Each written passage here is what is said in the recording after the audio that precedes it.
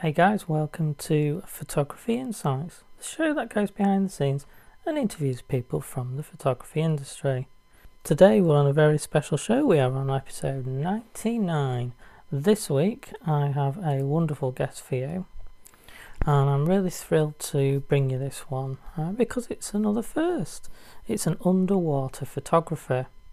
Now, I was sat reading a copy of the technology/science magazine I read called Wired, and I came across some really different photography.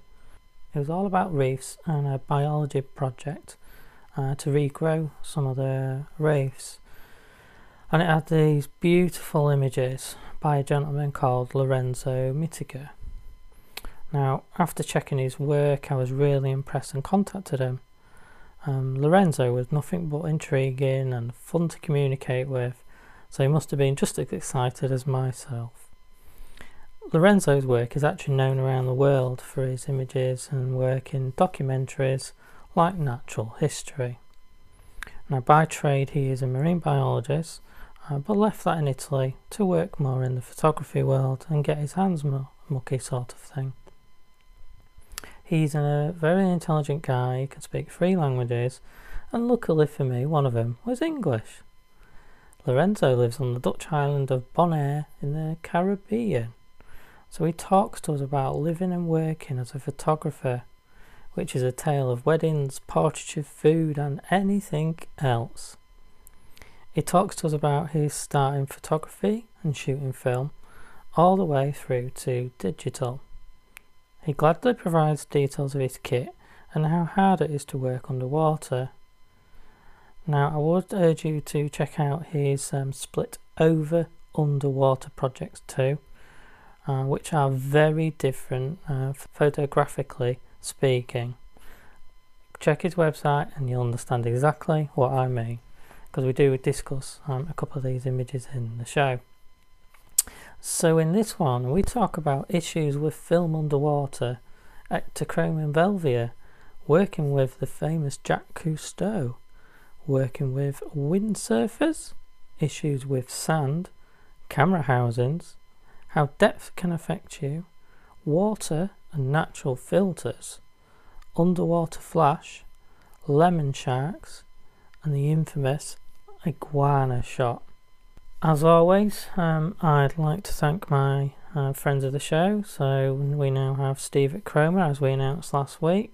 So if anyone wanting to try large format, please do give Steve's site a try. You're going to see some images up and coming from me. I've been trying one of his cameras. I only finished that literally 1 day ago, so I'm hoping to get that back sent to him. I just need to find time to develop the films.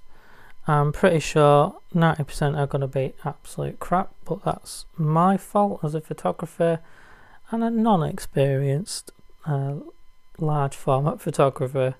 So it will be interesting, and hopefully a blog article on that. We do have Peter Static, who again still working with some amazing photographers, so check out his links. And also anyone wanting film developing, we have David at Film Dev with some very good prices. Please do check out the show notes for anyone listening.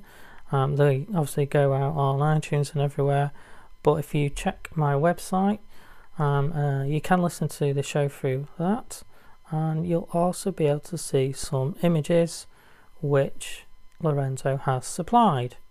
Obviously they're very nice, so please do check them out. And he has put some links in there to some of the equipment he uses and really recommends.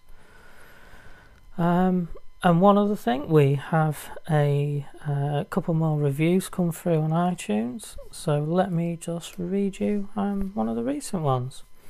So this is from Stu McKenzie. And it says, I was interviewed recently by Andrew. He's a lovely bloke with a relaxed style, and he's genuinely interested in all things photography. He was engaged and incredibly supportive of my story and showed real interest in my photography charity for veterans. Keep up the support for the industry and all the great work you do. Thank you, Stu. We had a really good chat. Really enjoyed talking to a veteran. It was very interesting to hear about the effects of life for them and what they do afterwards. So he's just full of experience, so many different places, and some of the roles he's done so interesting. So please do check him out. Obviously I followed that up with another veteran last week, which again was completely different to Stu, completely different country, different circumstances, yet still very interesting. So thank you again, Stu, for that. Do keep the reviews coming in. Remember, it's literally a 1-minute job. All you need to do is go to itunes.vlogger.co.uk. That's a shortcut. That'll get you to the page, and you just scroll down to the bottom and you click on write a review. That's it. Very easy. For anyone following my social media and blog, you can see I've wrote a couple of articles in there, and the last one was all to do with my first group shoot since lockdown. I talk a little bit about my nerves getting back out there into the real world, because as you all know, I've been sort of at home, so not been going near people. So it was an interesting experience. I only shot film for them film lovers out there, but please don't let that detract from anything. I'm sure you'll agree. I managed to get some good images, and the models were very happy. So there'll be more articles coming soon, but for the minute we are concentrating on other things, which you'll find out next week. So let's move you on to the music and await our guest Lorenzo.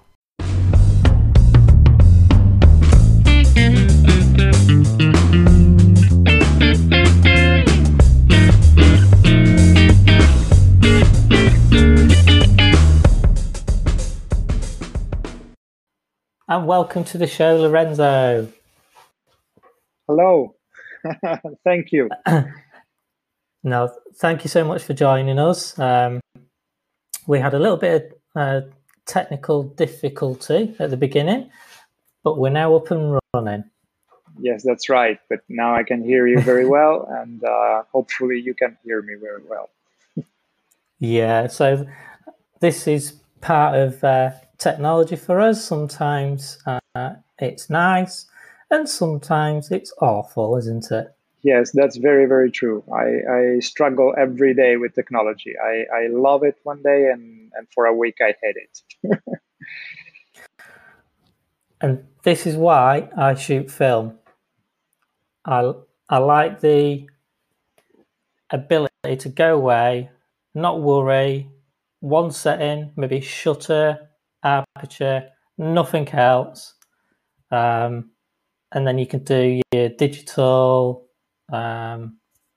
editing afterwards. So yeah, that's right. I come from that. I'm 51 actually.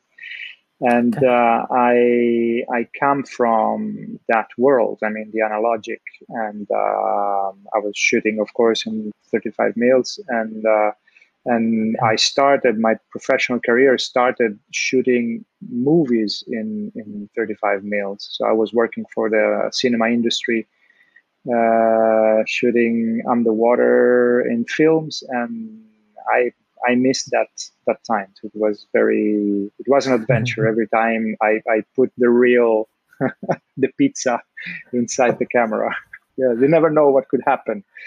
Yeah, and then you have to wait. Like that was the greatest part, to wait the results. So after a great trip, also an adventure abroad somewhere, and then you have to wait the process. Yeah. How long would you wait? Sorry, how long would you wait for the film? What do you mean? How long do I wait for? To turn it into a film or a video? Okay, no, I was working as a cameraman for productions, so I mean, I never developed my movie. I just film and then give the thing away and then see the result. I mean, the movie on the big screen, like probably a few months or a year later. but I never participate to. Wow. See, that's so different from you going, bang, there's your photo, I can see it. Yeah. I mean, that must be different for you. The experience of going click, or the experience of being underwater and with film. It's totally different. If I mean, underwater especially, you cannot change your film.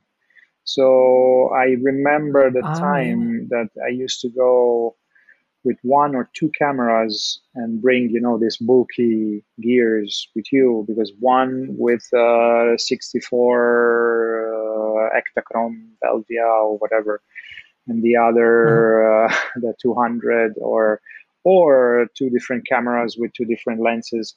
But anyway, we had 36 exposures at that time, and yeah, you can pull it to 39 probably, but I I I had really to be, focus and do not lose the shots, because then, and always remember to leave at least one or two shots at the end, because something can happen. So probably nothing happens, and you shoot. You just use your film on the water, for the hour that you have, and then you run out of exposures, and that's it. And the shark comes to you, and the best shot is lost. And so then I learned this from a photographer of the Calypso of Jacques Cousteau. He told me also, just never finish your exposure. Just leave always one, two, or three, because you never know. And this is true. Always happen. Always something incredible happens at the very end. Now there is not anymore this problem. So you have 1,000 shots. 64 gigabytes memory card, and maybe two slots. So it never goes down. I always say 1K and never goes down, and boom, boom. But then, it gives you more opportunity to change your settings and experience different lights and techniques. And then you come back home still wet, and then you plug it in the computer and you see your results. Yeah, it's great. It's incredible. It must be a game changer for your industry. It is. I think that at the very beginning I struggled the idea to have these files, and which are virtual. It's not physical. Yeah. So all my work now, it's in a little box, and I freak out if I think that if I lose that, I lose all my work. So.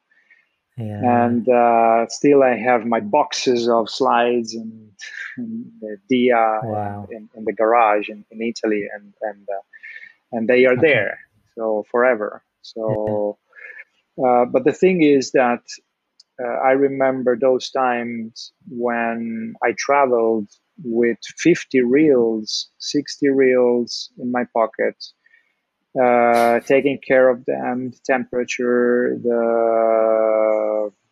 carry them, put it in the fridge, and then when you come back, you have to be, to be careful with the X-rays at the airport, and then you come back and you see that something is ruined. Well, it wasn't. It was different. Now I travel with. I don't have anymore, of course, this problem. And for a professional, it's much better.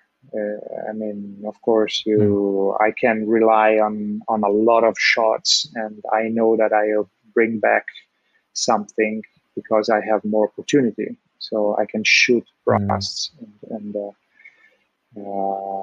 have no problem. Even when I do action photography in the water for windsurfers, surfers, I don't have to worry about how many shots I take. Like I just go. like this, and something it will be impressed. So Yeah. It's Do you think it's the speed? So, like, if you're taking a picture of a surfer, is it because the moment you can get your shot is so yeah, fast? well, I didn't do at that time of the analogic that kind of photography, like action photography. Okay. But now I'm taking like sequences, and then I edit the sequences, especially for Mm-hmm. windsurfers. I freeze moments, but if I take the whole action like a movie, then you can choose the frames, and Mm. that is relatively much easier. And then you don't finish. I mean, I take like 11, 12 frames per second, and at that time you were just at the half of the half of the film. So then you should change the film. Yeah. So especially in the water, to open the housing, to open the camera, take it out, clean everything. It's a work, and you have to do it well. Otherwise, the water can come in because one grain of sand is in between the back plate and the shell. So Ah. I mean, everything has to be done properly in a clean house, in a Mm. clean room, and yeah. Okay. I mean, this is all so different and interesting. Let's talk about the gear for a change, because in your industry, it's so different. I mean, what do you need to take a photo, say, underwater, enough to cover sharks and fishes underwater?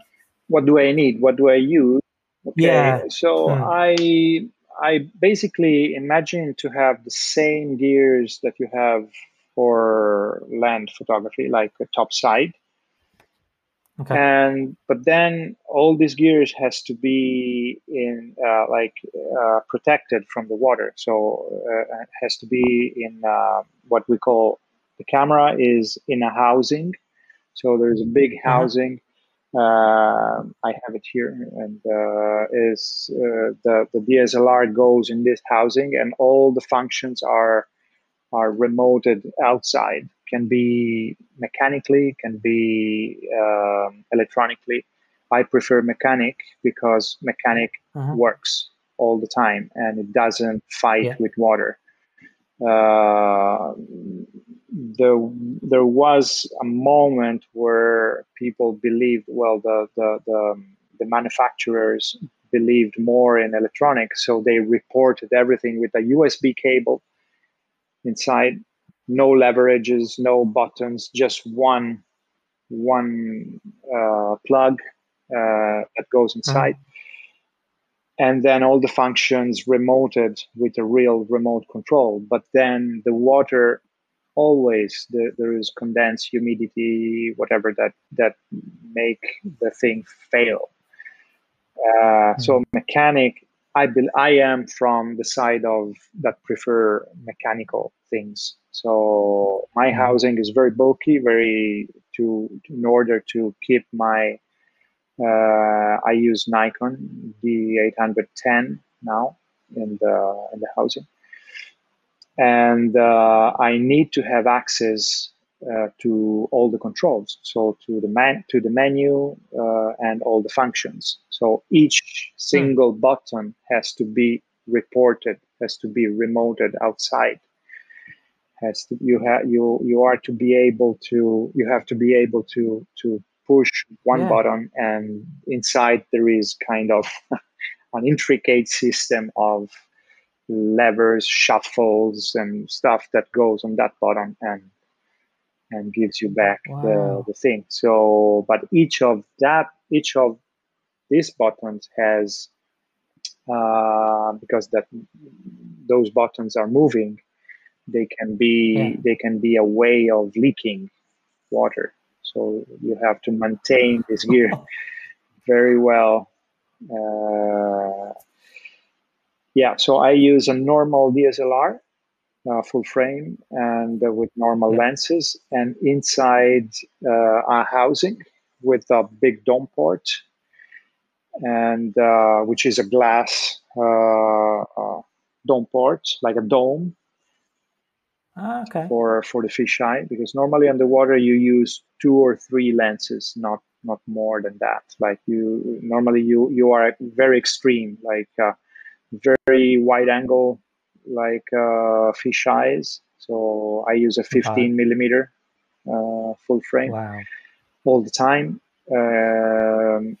And then when I do macro, I use the 60 millimeter. So there's nothing in between. Some people for macro use the 105 or the 100 millimeter, but it's two different way of taking macros. Yeah. So yeah, and then you need light. That's the problem, is that you need a lot of Mm. light, and every meter you go down, even in very clear water, you lose colors and you lose light, and I mean environmental light, and you lose all the reds, you lose the orange, you lose all the warm colors of the scale, of Yeah. the spectrum. And so in order to get back those colors, you need to use very powerful strobes, which are underwater strobes. So there are strobes Mhm. inside, like another housing, and Uh-huh. now are sealed. So there are brands. Of course, there is a world behind that for underwater photography. There are many brands Right. producing underwater strobes, and they are more expensive than the housing probably sometimes. So it's very very expensive gears. Then you need arms in order to keep the strobes in the in Yeah. position, and any different subject, any kind of light, you have to move and readjust. It's very not stressful, but you need to be focused. And beside that, of course, you have to dive. So you have to be aware that your life is depending from the scuba gears. Sometimes you forget. Sometimes you chase the best shot, and Mhm. you see your gauge, your pressure gauge, and the air is at the limit. So Oh. what's the yeah, and you want to take it. So yeah, Anything for the shot. exactly. Yeah, that's what makes difference. That Yeah. sometimes you need. That must It must be hard for lighting though. So do you have to have like big stands for the seabed? How do Yeah, you control I the I lights? have I have these arms coming out from my camera, and Okay. like, I'll show you. So I have it here. So Ah, okay, I see. so So it's like a tripod but with four. it's so the camera, and Oh, then nice. these Yeah. arms, and you can now I have video lights on it, so very light and very small, and yeah, and this is the behind. So Wow. so and of course, nowadays you can with the fiber optic and with slaves, all the flash, all the strobes can work as slaves. So you can put another third light on the tripod behind the coral if you want to be more creative and artistic. You can create atmosphere using Mhm. triggering your strobes in camera. Uh, Nice. then Yeah. you flash also, you fire also the remote strobe. Yeah, there are many many ways. I mean, some people goes even without strobes, just with natural light, but of course it's a limitation. And in professional photography, when I'm under assignment, I have to carry out my work anyway. They don't care how. Yeah. So if I go in a big wreck, you have to do preliminary dives and check how is the environment, where the natural light comes in, if there are opening that the light comes in or not. Use that light as a artistic or effect, and then to take out all the colors, you need the artificial light. Yeah. God, that's really interesting. It is. Is it any different then in different parts of the world? Because the sea is different, like you say, the height and depth. Oh yeah, of course. Yeah. It's different. I mean, there are differences in depth in the same spot, like in the same water column. Like if I dive here on Bonaire in Caribbean, I have basically clear water, but it depends on the current. It can changes. Depends if it did rain, and then I'm close to a water like stream or a creek or whatever that goes out in the sea. Then the water can be affected, and the visibility. Sometimes there is a lot of visibility horizontally, but there is no visibility in vertical, or the opposite. And the Mediterranean is very clear, for example, because it's a very poor from zooplankton, and so there are less organisms in the water, so the water is much clearer. You have 50 meters, even 70 meters visibility. And sometimes, like, you go in very cold water, like Canada or whatever, some places, or lakes, and the water is green, totally green, like you have a green filter on it. And that's the main problem, is that the water acts like a blue filter. So you have this blue filter all the time. And even if you have the most powerful light, there are particles in the water, like cloud, like a dust, a cloud of dust, and you highlight this. This is the worst. This is the nightmare for. It's a nightmare, especially for the beginners, because they don't know how to orientate the strobes. They just pretend to put the light there, and it's not like that. I struggled for years. Always they say, I would like to take picture like you. Can you teach me? I say, yeah, of course. I give courses and classes, but you need to experience. You need to spit blood, really, and to fight with your wife, because you always try to improve your gears, but you never improve your photography. And so it's all about technique and experience. Like, I go in the water every day, and I can really process my mistakes and figure out. I wake up at night, I have to do this. Oh no, I should do that, like that. Like, I was working in the mangroves, it was very muddy. And then I had to find out how to carry out my work, because it was very muddy. Like, okay, it's the environment. I want to show also the reality of the environment, but I have to show something. So even if you have the most powerful strobes, they don't break. They don't go through the water more than meter and a half. Wow. So the guide number of my strobes it's 32, which is the highest possible for this commercial thing. And in the water, they don't go more than 1 meter and a half. So God, that's so different so, to land. So you have to play a lot with speed shutter sometimes. Then you learn a lot.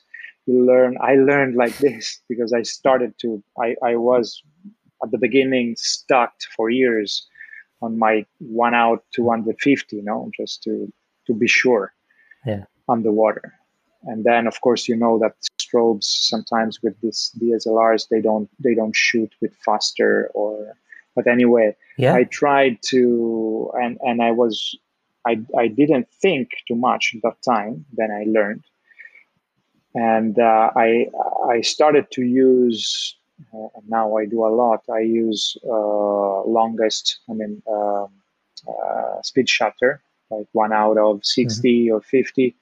But you know that if you freeze the subject with the strobe, you can freeze it even at 1/10, like very slow, Yeah.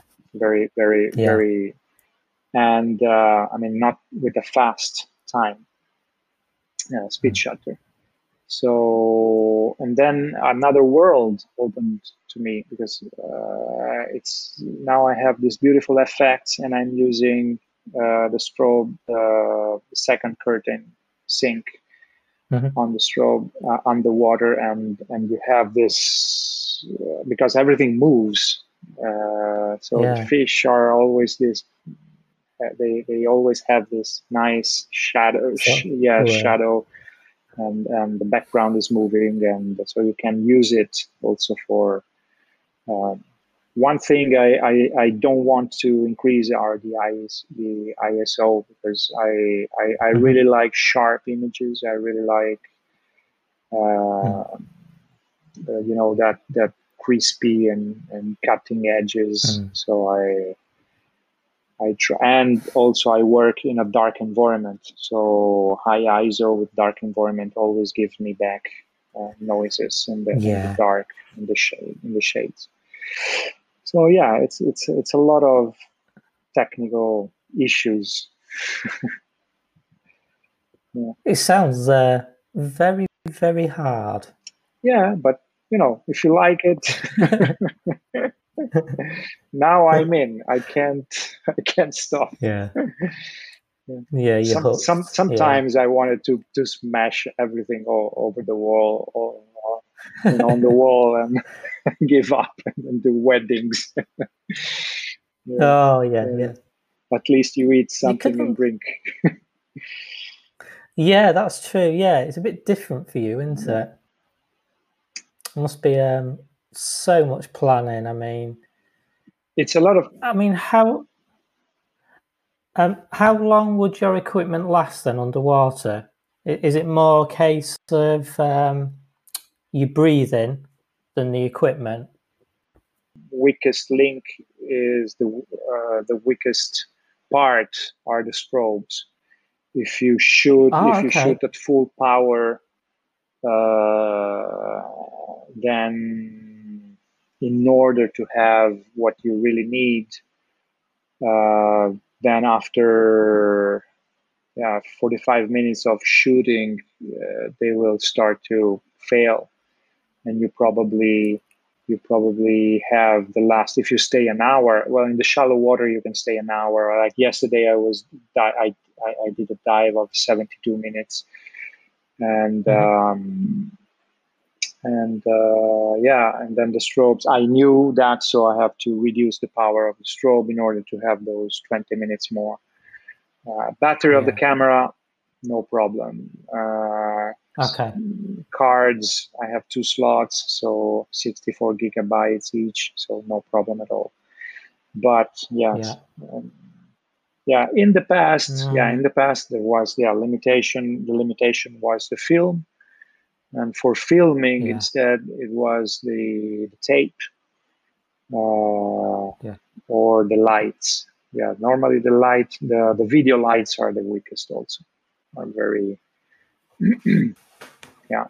So would you have to go back up, change the batteries, and then can you go back down? Not really.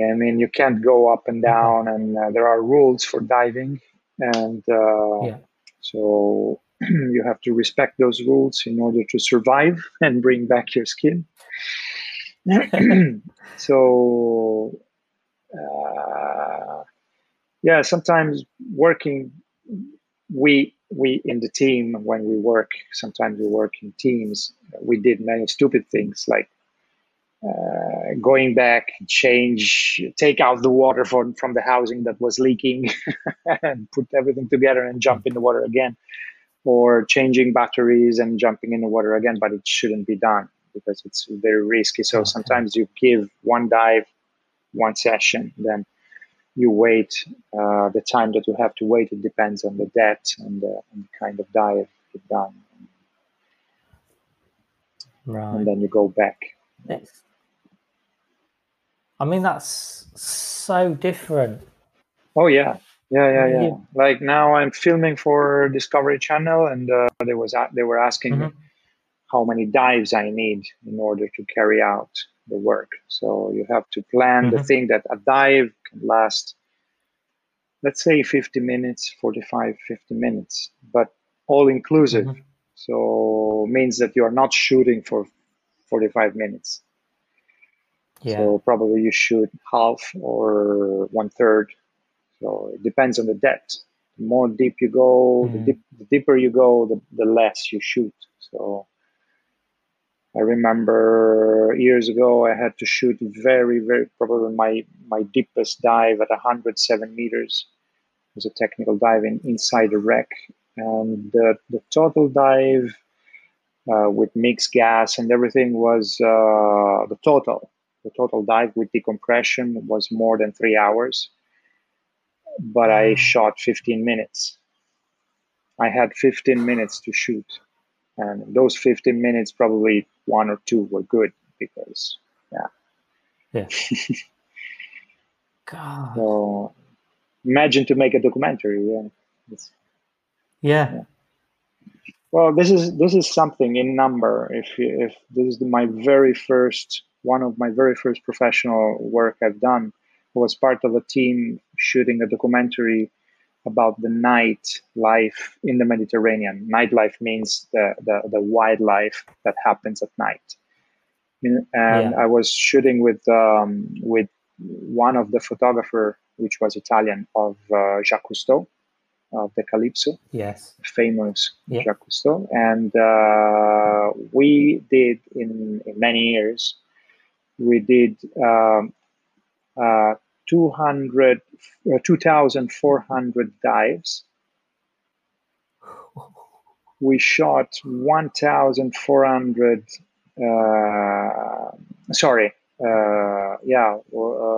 1,400 hours of diving. Wow. And we had 80 hours of total filming. And we did a documentary of 50 minutes. For 50 minutes, So that was the proportion. Yeah. And sometimes you don't know what you get. So you go down and you think you want to film that, but it's not there. Or you can have technical issues with your diving things. If everything goes well, you have probably something with your lights, or probably with your camera, or probably with your tripod, or So it's like everybody. It's frustrating, But outside, you just change, and I don't want to say that it's easier outside, because I also do safari and all these things. Oh, no. And you have other issues. So it's just different. Yeah. Yeah. Do you want a annoying bride shouting at you for a wedding, or would you rather have a shark? Yeah, exactly. I would rather have a shark. I prefer. Yeah, I could understand. I can deal with that. So, yeah. You've worked all over the world. No, well, I don't want to say that. I cannot say that. Not all over the world. I've been in a few places. A few places. Yeah. And what's some of your favorites then? This is a very difficult questions that I've been asked many times, and I always answer. For me, there's not a favorite place. I love my Good. Mediterranean Sea, because I grew up there and Mhm. I've done many dives, and I love it. But Mm. honestly, each different place, it's a different in terms. It's a different place, so you cannot expect when you Yeah. go up to the mountain to find the same atmosphere that you have at the sea or up Mm. in the hills or in the meadows or in the woods or whatever. So I have different experiences. I learn to appreciate even a murky harbor. Mhm. Diving in a harbor sometimes it's quite it's exceptional. Like people say, "What?" Okay. Yeah, it's kind Yeah. of a dump, but Yeah. you find things and you discover life that you would never imagine, and then you appreciate that. But you cannot say that that is better than a reef. Or at the same Yeah. time, I would say, okay, the reef, it's a beautiful environment. You cannot compare it with the harbor, but you Yeah. find excitement, you find things. I love discoveries, I love adventures, so I Mm. find in these different places different feelings, different emotions, and so I don't care if I go there or on another place. Mm. Yeah, I see that people, especially divers, they are stuck. They go where the Mm. industry tells you to go. Like, oh, you have to go to Maldives. You Mm. have to. Of course, it's beautiful, but why not Yeah. experience the sea that you have in front of your house, or if you have it, or Mm. just next, Yeah. or go anywhere. Like as a marine Mm. biologist and photographer, I would explore every single meter uh, of the ocean. Mm. Like Yeah. if I have to say, I remember places that were very exclusive and very like incredible Mm. as wildlife, like Australia, for example. There are Mhm. some spots, some specific spots, like the Navy Pier in Western Australia. It's about close to Ningaloo Reef, Western Australia. It's Okay. 1,000 k's up north from Perth, and Yeah. it's just a spot. It's there is a dock, a military army jetty, and it's very Mhm. difficult to get there. And but underneath, like in 14 meter of water, there is the whole life, the whole Indian Pacific Ah, wow. expected life, from groupers, Yeah. sharks, small things, and corals, and it's incredible. So I remember that. I remember my experience in South Australia with sea lions, and Mm. the, I think so I think that's a better question. It's what are your best memories really, isn't it? And I think that's the same for every photographer. You have an average day, an average picture, yeah, but sometimes there's a memory there. yeah, yeah, exactly. So yeah, in the sea, everything can change. Sometimes you don't expect things. Like with my partner, my wife, Elisabetta, I was just going for a normal snorkeling afternoon, just relaxing. Mhm. I didn't have my camera, and we just put the foot in the water, and she said, "Sharks." And I said, "What?" I said, "Yeah." And I said, "No, you're joking." And so I said, "Okay, now we wait." We were just with water like this, Uh-huh. and we wait 30 minutes, and this shark came back and was a lemon shark, and nobody saw lemon sharks in that side of the island in the Okay. southwest of Bonaire, on sand, like white sand. And people didn't believe that, but I went for a few days and took pictures, and we could find again the sharks. There were three big lemon sharks, and just in the middle of water. And probably people goes there without caring, so they don't even put their Yeah. heads; they just walk, and they would never see it. And so I started to. God. That's also why I decided to explore parts of the island which were less explored underwater because the water is shallow, and I found colony of like a Yeah. group of sharks in the mangroves, and Uh, and these are some of the photos out there that I've seen. yes, yeah. Well, the Yeah. nurse sharks are very common and harmless almost Yeah. sharks in the Caribbean, but in the mangroves and find them always in the same spot, like a resident group. It was quite Hmm. something. I didn't release where I did find this Yeah. to the people here because I'm afraid that then fishermen can catch them.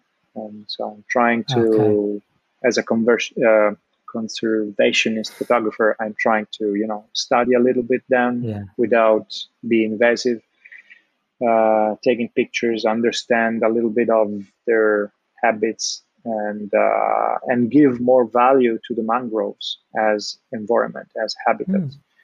because it's really a misunderstood habitat. Like people thinks that it's a Mm-hmm. muddy dump or full of mosquitoes or and nothing is in there, but it's full of life. It's incredible. It's a nursery of the reef. Now are coming Right. out Okay. some articles for some magazines about this Yeah. work I'm doing, and I'm very I'm very glad that people is appreciating, at least here on the island, is appreciating a little bit more this Yeah. environment. Yeah, Yeah. This must be a big change to think of some of the life and protecting it more. Photography helps, I think, because you get in the yeah, papers and you're getting into Discovery Channel, and that's where people like me and the public really take yeah, this in. yeah. I had to put myself in the start to think as a person that doesn't live in an island. I Yeah, like this. yeah, This is kind of like extreme life, no, for or dreamy life for most of the mm, people. Is mm, it is just another kind of life or living. It's normal. Everything is normal. But mm, I was following my dreams. We were following our dreams and the ocean. mm, So for me, everything is normal. I mean, to go every day mm, and probably spend an hour with my sharks or following the coral restoration projects is normal. But I mm, discovered that it's not for the rest of the world. Like they say, coral mm. restoration. What? You can gardening the corals, or you can replant the coral. Yes, but for me, it's normal because I live in this world. So Yeah, I try to put myself in this other on the opposite side, and I said, okay, so everything can make you know uh, can be exciting, can be really new, and can be something that shows how beautiful is and how mm, complex is our planet, our world, at least my ocean mm, world. And photography helps because you show the best part.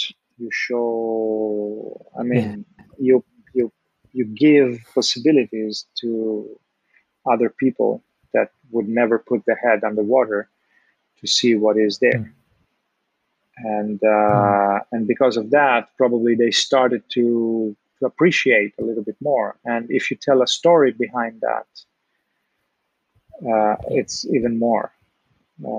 So I learned, and I'm very thankful to a National Geographic editor, Mhm. David Lee, that once he contacted me, and he he he was telling to me how, how he appreciated my photography, my underwater photography, and Mm. um, but he said, be careful, don't stop to the single shot, don't stop to the single frame.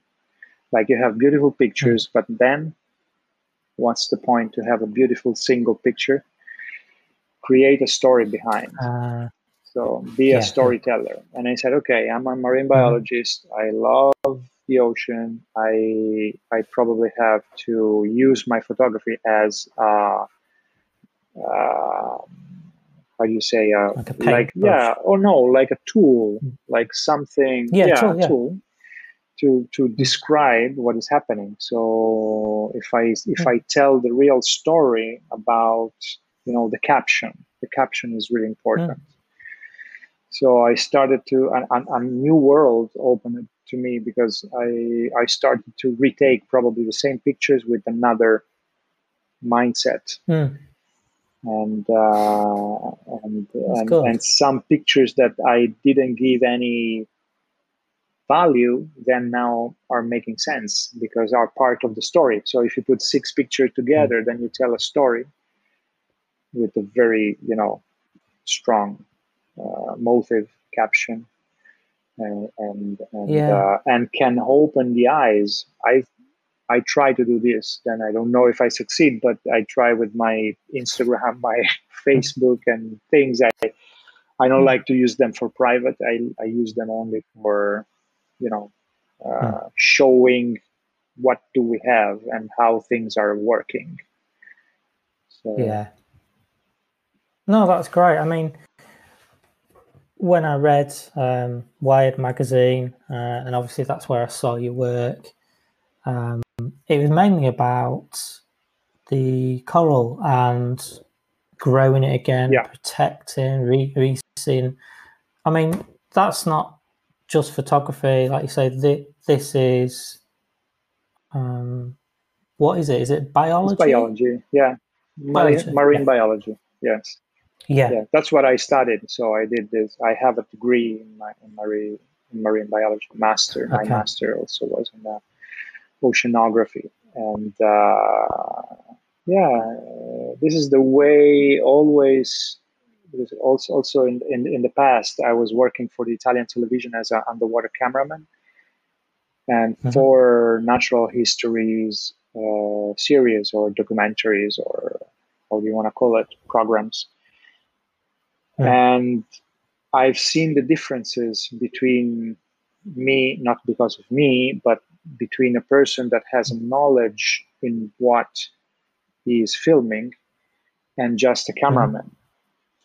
So, Yeah. for example, be a marine, but because I was a little bit worried that I lost my time and my, thing to study, Mm. because I did the studies and then nothing happened really. Like, finding a work Okay. as a marine biologist in Italy was very, very difficult unless you don't want to live behind a desk, and I didn't want.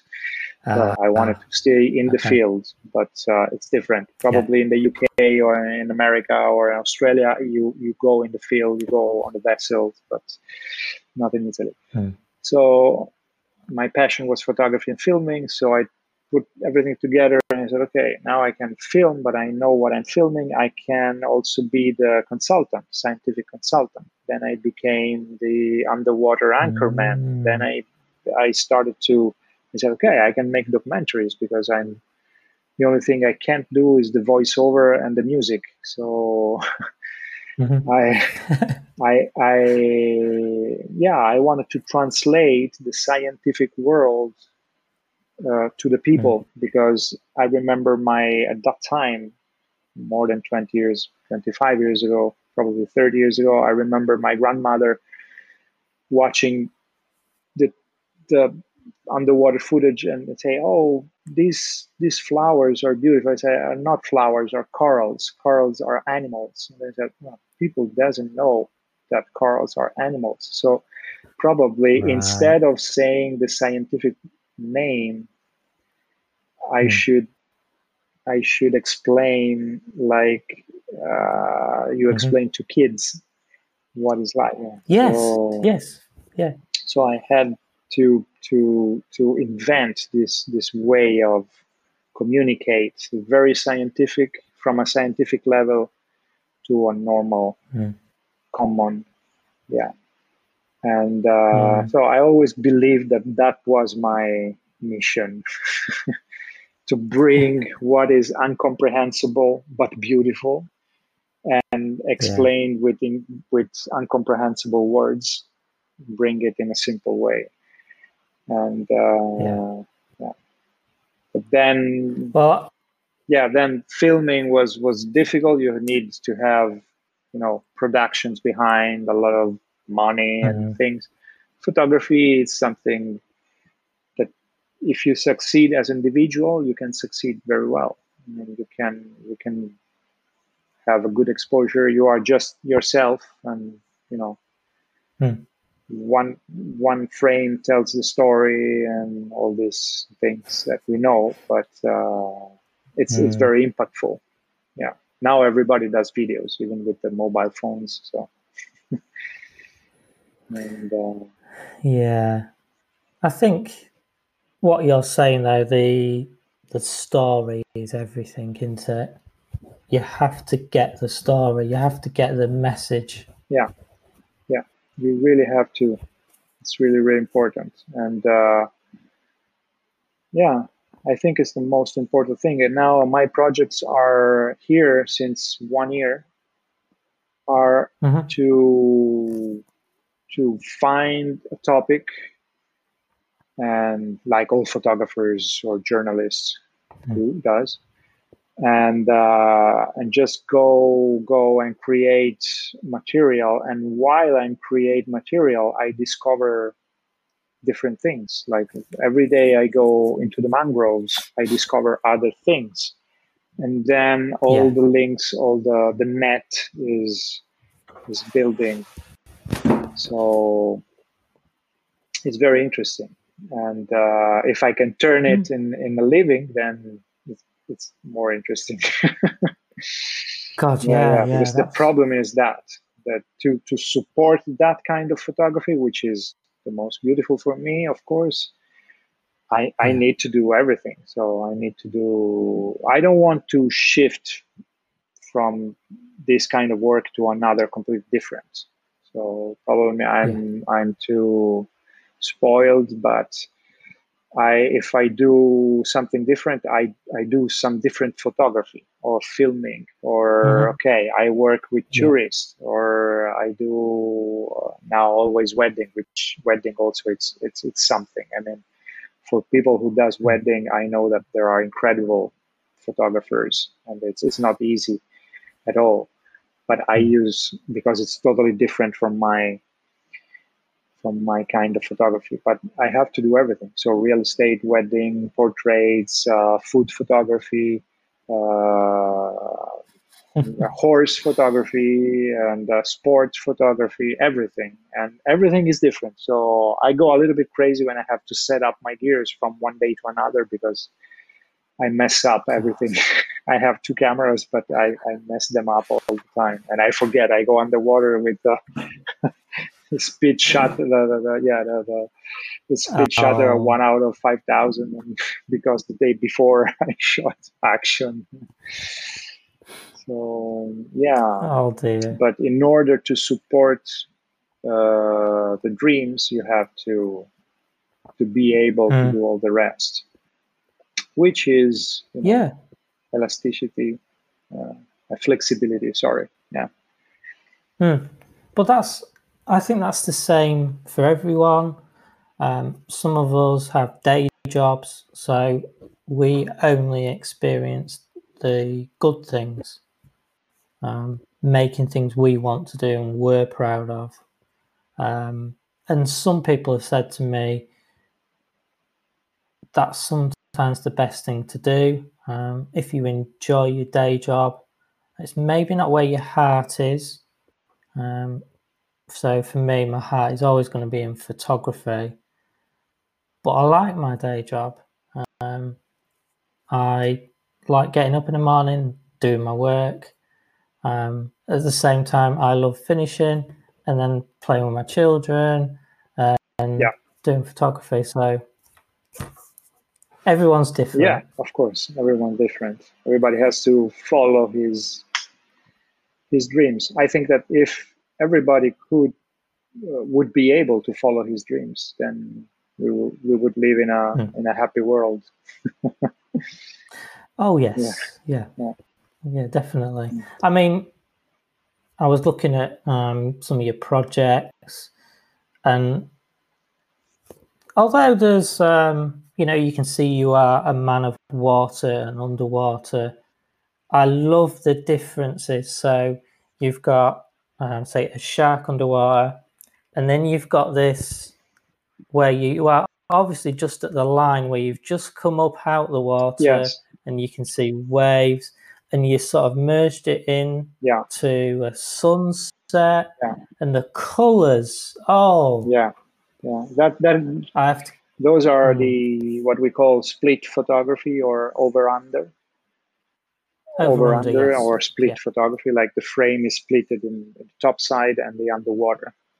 It's a very cool technique, and I love it for a few reasons, but especially when I have to tell a story, when I have in an article or within a story an over under picture, especially if the story is underwater, the over under always how you say contextualized the story. Locate, I mean, because underwater, okay, if you see a picture underwater, then you don't know what is outside. But if you see the over under and then you see the other underwater pictures, then your mind is hooked already and you know what is outside. Of course, you have the top side and the underwater, but one frame that shows everything, it's amazing. And so contextualization for the stories, and then of course the beauty of having the top side and the underwater world in the same frame. It's a very kind of difficult technique in order to clean the glass. To keep the glass clean, the dome, because you have to put the dome, the camera half out and half in the water. And then the focus, where do you focus? What exposure? You have 2-3 stops, probably differences. So yeah, technically it becomes challenging. So every 10 pictures, probably half becomes half picture is doable, is editable. And that's good. I started to do it because I do also fine art photography.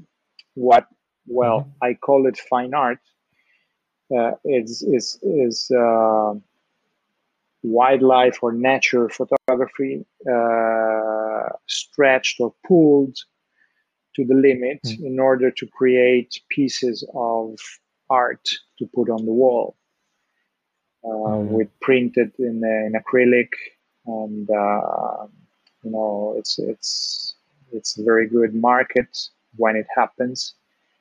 And but it's something I have something from there, something from here, something from everything a little bit. So yeah, and I see that the over under shots are very nice on the wall. also I can imagine. So when you have this very beautiful waters, colors, because they're so different from here, for instance, or wherever people are listening from. Yeah. I think that's part of it. my aim when I shoot is to drag the attention to let the viewer feel part of of the picture. So I notice when Mm. I did exhibition, or if people stays more than 10 seconds or 5 seconds probably now in front of your one of your, it's something. And when you see people Yeah. stop and stare and look all the details, I really like details. So Mm. um, Yeah, I mean, you won, awards, and that iguana yeah, shot. the iguana I shots mean, is it's the, yeah, mm, actually the beautiful. iguana shots is the, I have to say, is the one that made me do the step, the giant step. um, Mm.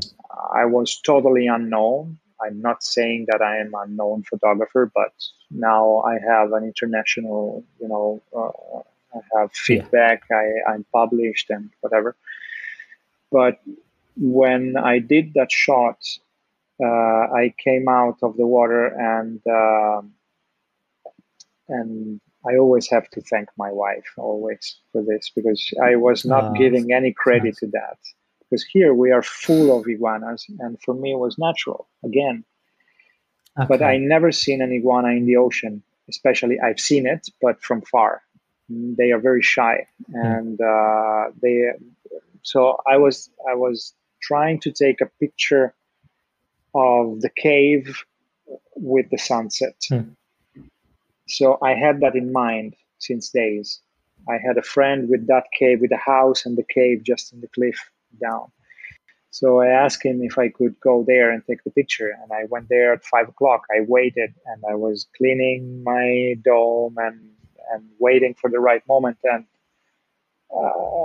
suddenly, so I took pictures one after the other, all the same. And suddenly I heard screaming. And I thought it was my wife on the cliff, that she was trying to tell me Oh, that something was coming towards me. But I was in the cave, so I couldn't really hear. It was a semi-submerged cave, right. and I had the hood, so I couldn't hear very well. And I said, okay, probably it's late, so I have to go back, because there were 2 hours that I was in the water waiting for the right Yeah. light. But she was telling me that something was swimming from far towards the cave. She could see from the cliff. Then I understood that something was going on, and I shot. I took 3 shots, like pam, pam, pam, just to waiting my flash recycling. Mm. And then I went back home and I say, oh, what was that fish? Because I didn't realize that was an iguana. And because I didn't Wow. look, I don't look in the LCD when I shoot, because I was too focused on the loop in the viewfinder. Okay. So Yeah. I saw the picture. It was a little bit dark, but then I said, "Oh, an iguana." And then the first was like this, another was vertical, and the third was perfectly like 10 centimeters from my fisheye, perfectly on focus. And the eye was so on focus, that was incredible. And she said, send it immediately to the editor of National Geographic. And I said, no, but they have heaps of them. And Mm. immediately I was published.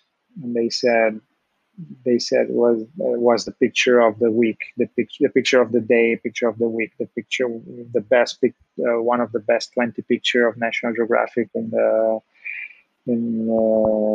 I don't know, in the year, Oh, and the picture of the month. And then the Smithsonian, I won the Smithsonian natural photo contest with that, and still is gaining. I don't know how, but still is getting awards and stuff.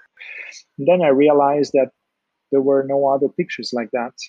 So I was in the right place, wow. right moment, with the right person that that told me to shoot.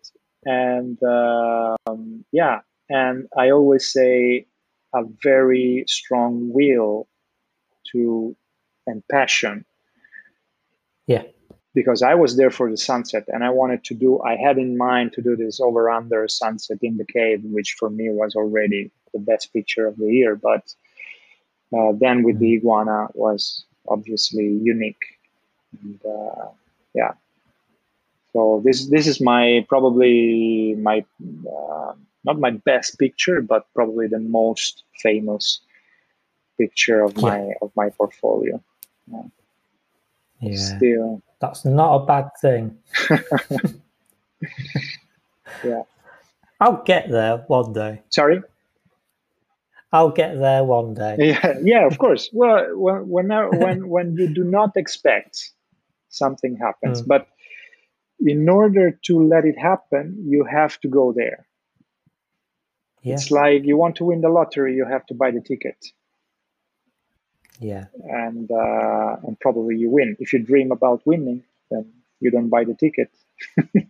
So at least you have to go that's why I always go with them in my heart. I know, I say, okay, something will happen. Of course, it will never happen. What do I expect? Like, I want to do this. It will never happen like this. It happens always something different for a reason, probably. So I go really with my flow. No, that's good. No, that's a very good point. What I want to do now, so I think that's the formal part done, to be honest, Lorenzo. Now, so I normally ask my guests some random questions. They're just some silly questions. Hopefully, they're not too stupid you don't understand them. I hope. If you don't put your English humor. Okay, so let's try this and see how we get on. I'll try it nice and slow for you. If the moon is made of cheese, what flavour would it be? Oh, for me, blue cheese. I love blue cheese. Okay. Blue cheese. Blue cheese. Oh no! I love it. I would jump on the moon. Yeah. Okay. That's good. I like that. Shakespeare is remembered for the quote, "To be or not to be." What would you like to be remembered as saying? Yeah, probably is always because my ego. I don't know. I would love to be remembered as the best underwater photographer ever. I know. It's good. I wanted to tell this. Yes, it's. I aiming for this, so at least something would happen. I believe in the 10,000 hours. If you rule, so if you. I'm getting there. It's 5 years for me. Don't give up. Yeah, no, never. No. If you put passion and never give up, then something will happen. Yeah. Yeah, that's what I'm trying. Okay, so which one of these are true? A tortoise can't walk backwards. Mm-hmm. A kiwi can't fly. Or giraffes can't swim. So what is not true? Correct. A giraffe cannot swim. It's a good answer. They're all true. They're all true. Yeah. Yeah, they're all true. Yeah. I didn't know. We have a tortoise. I found it so strange that a tortoise can't walk backwards. Yeah. And it happened at the weekend.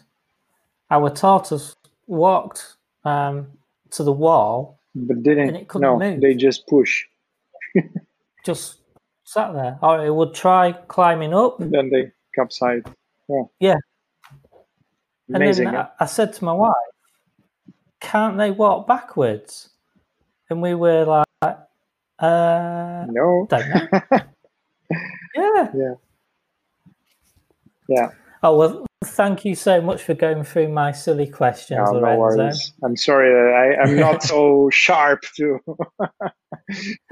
to be able to answer. Yeah. No, you did fantastic. For a guy that speaks a few languages, you did very, very good. So Thank you. my final thing is I'll put links in there for your Instagram and your website. I do this pay it forward scheme. Would you like to recommend another photographer to come on the show? Someone yes. you really like, someone that maybe would be willing to talk to us? Yeah, I know a really nice. Well, there is a friend of. I have a couple of friends which I would love to recommend you. And there is a friend of mine who's a photographer, and he lives here on the island also, and he's Italian. And we've met just, Okay. We are just a few Italians that we met here. And is Marco Di Gianvito. He's mainly does street photography. Wow, okay.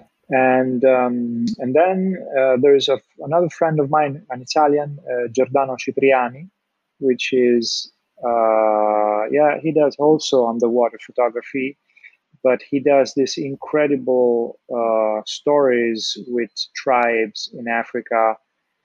And he did an incredible article on the craqueros, people who smokes crack in Brazil, in Rio, following them. He has this incredible ability of following people in exceptional situations. Like, I would never do that.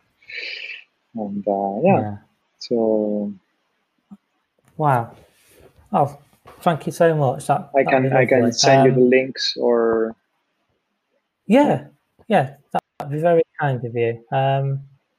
So all I've got to say is thank you so much for coming on, Lorenzo. Your photography is fantastic. Thank you very much. I appreciate. You keep the science going. It'd be lovely to see what progress is made underwater with these reefs. Yeah. And keep doing it, mate. Yeah. Thank you very much. Thank you. I have to say, I have to thanks also my. I have some support from a few brands that make possible my underwater, because otherwise it was not sustainable, like economically. So like Aqualung for the scuba gears, and Neymar for the housings, and FlexArm. I always want to thank them, because I think it's not, I know it's can be feel like publicity, but I just like to thank, because they believe in my work, and I get gears, and I use them, of course. Yeah. No, I agree. I'm all for people supporting you. Mutual respect. Yes, I know that can sound like, it can. But I feel, I have to say thanks to some people. Yeah, thanks to you also, because this is a very incredible way to to be known. And okay. So, thank you so much, and I will speak to you again, my friend. Of course. Thank you. Thank you, Andrew. Thanks a lot, Lorenzo. Thanks a lot. Ciao, we say? Ciao. Ciao. Ciao. Ciao. Thank you. Bye. Bye-bye.